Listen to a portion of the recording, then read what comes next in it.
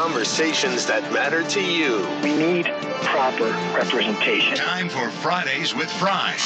With Russell Fry on the Liz Callaway Show with Nick Summers on Talk 94.5. Nikki Haley thinks that China is a great friend and gave them land in South Carolina, almost 200 acres. Donald Trump took on the Chinese since day one, and he was the first person to call out China for what they are. Amen, brother. Amen. Amen. Congressman Russell Fry is joining us. With Queensryche off the text line. Okay, got it. Thank you so much for your requests on the Music Friday, First Choice Plumbing Services Music Friday. All right, Congressman Russell Fry, we're going to have 6 more days of spring. What do you intend to accomplish during those 6 weeks? 6 days or 6 weeks? 6 weeks. 6 weeks. Okay. She misspoke. Sorry. I misspoke. She's arguing with her HOA. She's off her game. Gosh. You know what's funny is we have so much to do. So much to do, and I'm hopeful that we rise to the occasion. I think the frustration that I've got in Washington is that we don't often do that. I think the American people are frustrated, and they want results, and they're tired of the Potomac fever. Huh. Interesting. So, what is if I were you? I'm just saying, if I was someone in that kind of position, I would want to have as much impact as possible. Correct. So what kind of impact are you hoping to have this year? Because you are heading into also election season. Yeah. We have to get a certain president elected. You have to get yourself reelected. Right. And so it is about what to do to make your constituents want to support you and say, yeah, go back and finish this job. Right. So to you, I mean, are you prioritizing certain things? What are certain your constituents saying is most important? What do they want? What they want most right now, and what I hear a ton of, is 2 things. Kind of 2 and a half, but the border. And that is honestly by and large, what I hear from people in the district. We are not on the southern border, but we feel the effects of the crisis at the border. People die every day from fentanyl. Yeah. 300 Americans die. You have record illegal immigration coming into this country, 10,000 people a day.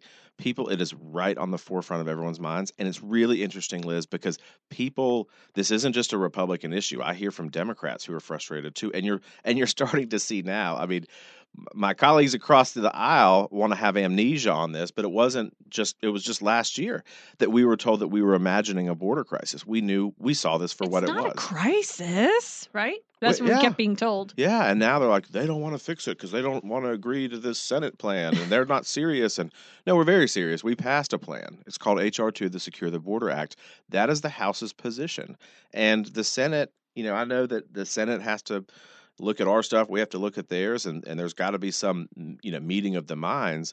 But what we're hearing right now to the Senate, what I'm hearing right now to the Senate is that it's not good enough. Do you guys in the House call out the Senate? Oh, for sure. I mean, look, they this year, the media wants to focus on the dysfunction in Republicans and that we haven't passed all these bills. Because they keep saying that about the House in particular. But the Senate, I mean, we've passed 7 appropriations bills. 8, maybe 7, 8.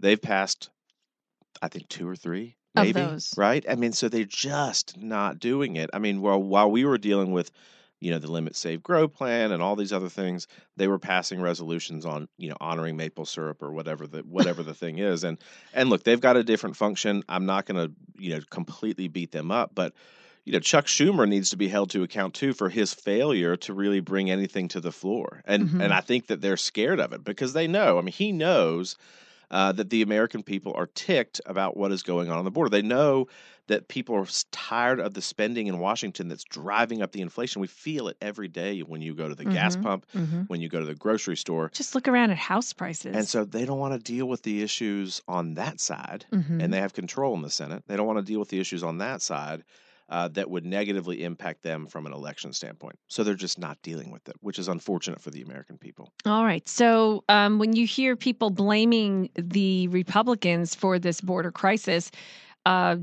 Are people buying it, you think? No, I don't think Okay. so. I think, look, there's been failures for many years on the border, but the one thing that House Republicans have shown this year is we're listening to the experts. We're showing what can be done to fix it. We know that under Trump, the border was never more secure.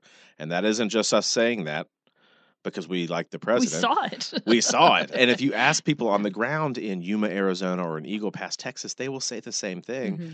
These are man on the street, sheriffs, people who are on the ground. They know that it was secure then, and then it was building to be more secure. And they know now that it has never been less safe, less secure. What do you make of the 25 GOP governors, including our own Governor McMaster, signing on to support Governor Abbott in Texas and what he's doing, kind of edging out the federal government because they're not really doing anything? This is really interesting. So I'm going to put on my lawyer hat for a second. Okay. We had a really good hearing about this on the constitutional framework of what this looks like.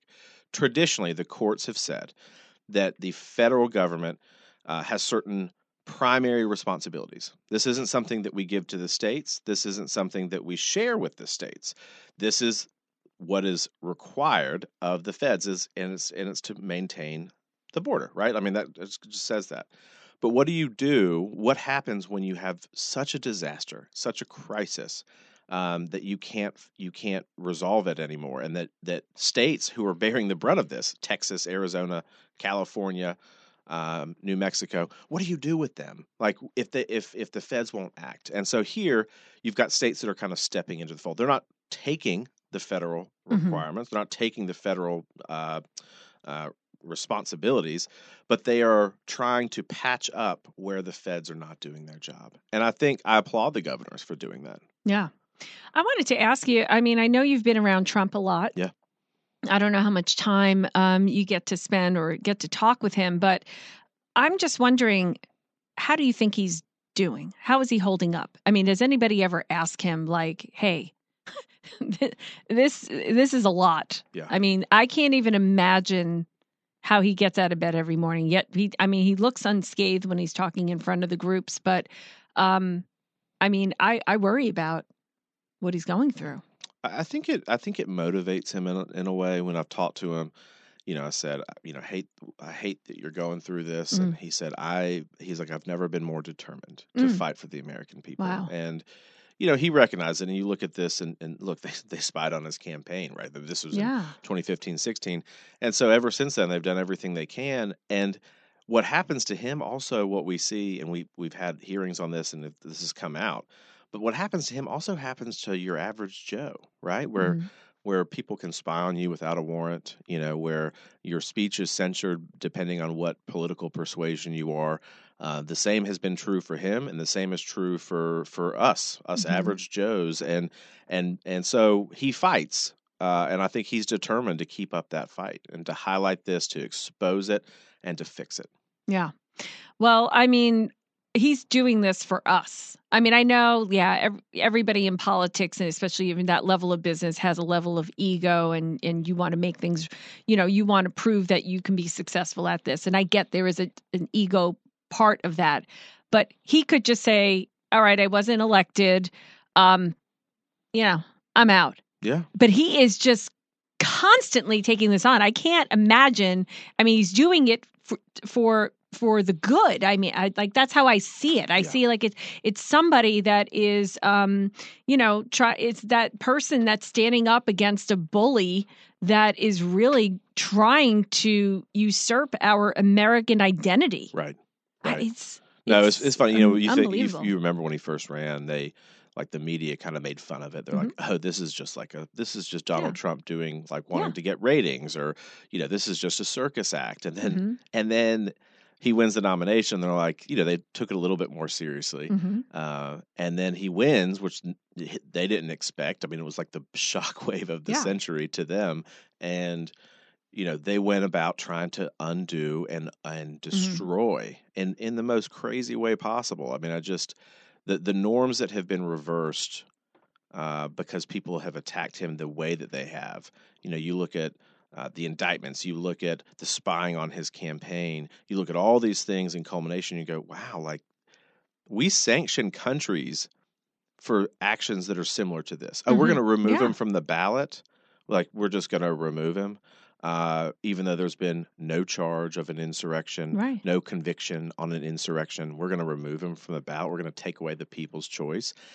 Like, we literally sanction countries for that. Yeah. And this is the left. This is the modern left right now, which is why it's so scary. Yeah, it is scary. And they try to make it out like Trump never thought in a million years he would ever be elected. It was just a publicity stunt. And I don't believe that at all, because knowing what I know about him, I am guessing he will never set upon any project or goal without the intention to winning it. Oh, for sure. So I feel like he always had the intention of winning the presidency, and For he sure. is again. Yeah.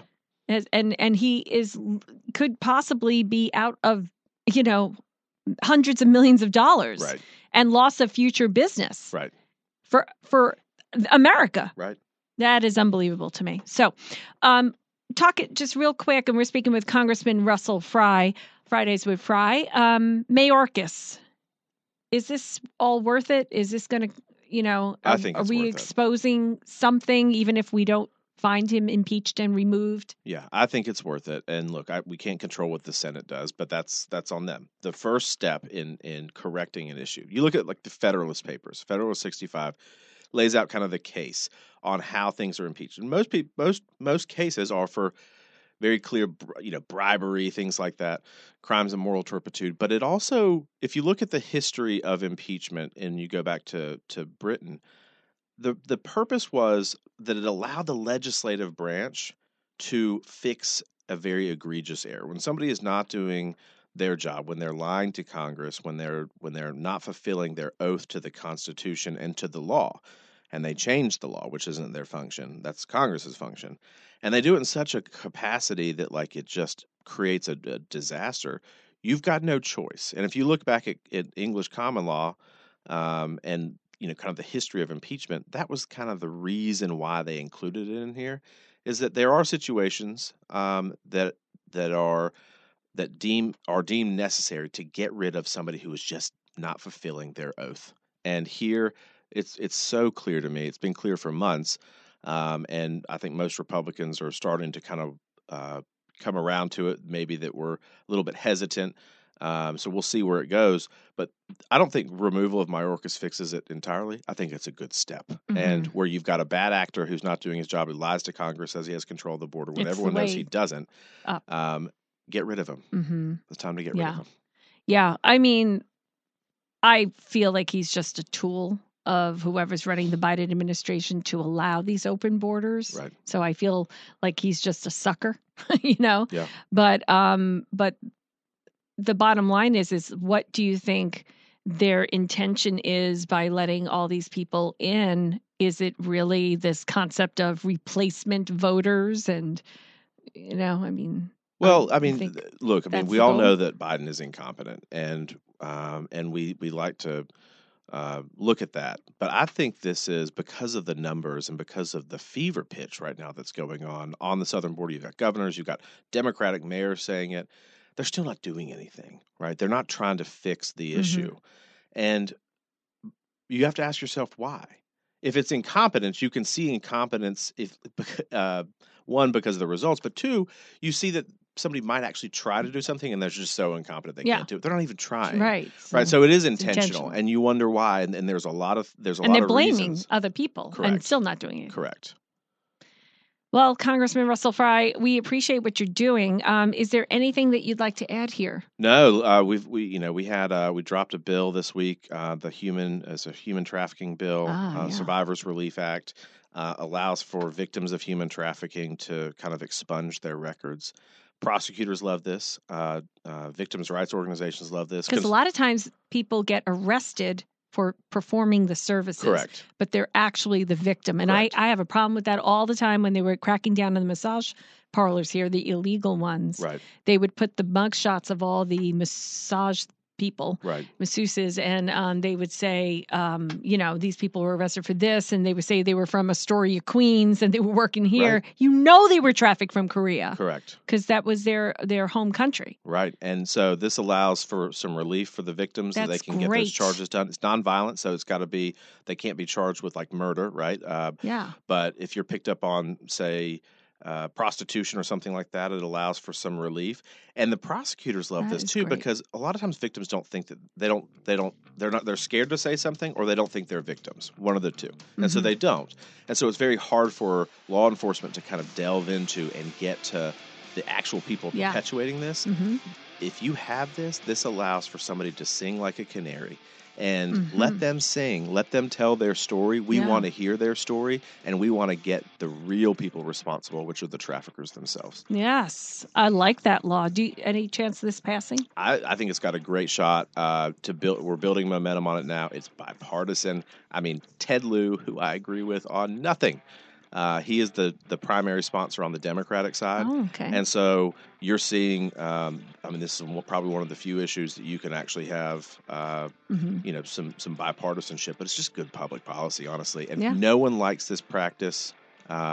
People want to fix it and provide, there are 28 million people in the world that are trafficked. Wow. And we're no stranger to that either in no, this we're country. like the number one consumer of underage sex trafficking. Nick, do you have any comments on the Showtime Autoglass text line? And we got one thing, in the light of Carrie Lake revealing that she was approached, to either take one for the team or be on the team. Has anyone ever approached you, or do you know of anybody that you're serving with? No, I haven't had that, but my response would be somewhat similar to Carrie Lake's. Well, like, what is this even going on right now? But do you believe that happens? Well, I do. I mean, for sure, for her, I've heard the recording. I mean, there's no question that We've somebody heard that had approached locally. her. I personally have not had that, thankfully, but my response would be much like hers, and just like, is this even happening right now? Are you kidding me? Yeah, right. Like, get out of my office. All right, Congressman Russell Fry, how can people contact you? No, please listen. We're on Twitter. We're on Truth. We are on Facebook and Instagram. Call our office. Email us. We help out. We got $600,000 for somebody the other day. Wow, can you do that for me? Small business issue. They were owed money by the federal government, and I just love wins like that. I really do, and it's important. So we continue to do it all the time. Can you do something about her Hitler at the HOA? Yeah, no. They made me take down my Trump sign. Oh gosh, oof. Tell Trump I took one for the team. Yeah. They're coming after me in the HOA. Yeah. They, HOAs. If I ever get to talk to him, wink, wink, I'm going to tell him that story. Yes. And then he owes me $50. All right. Thanks, Congressman. We'll see you next time. Absolutely.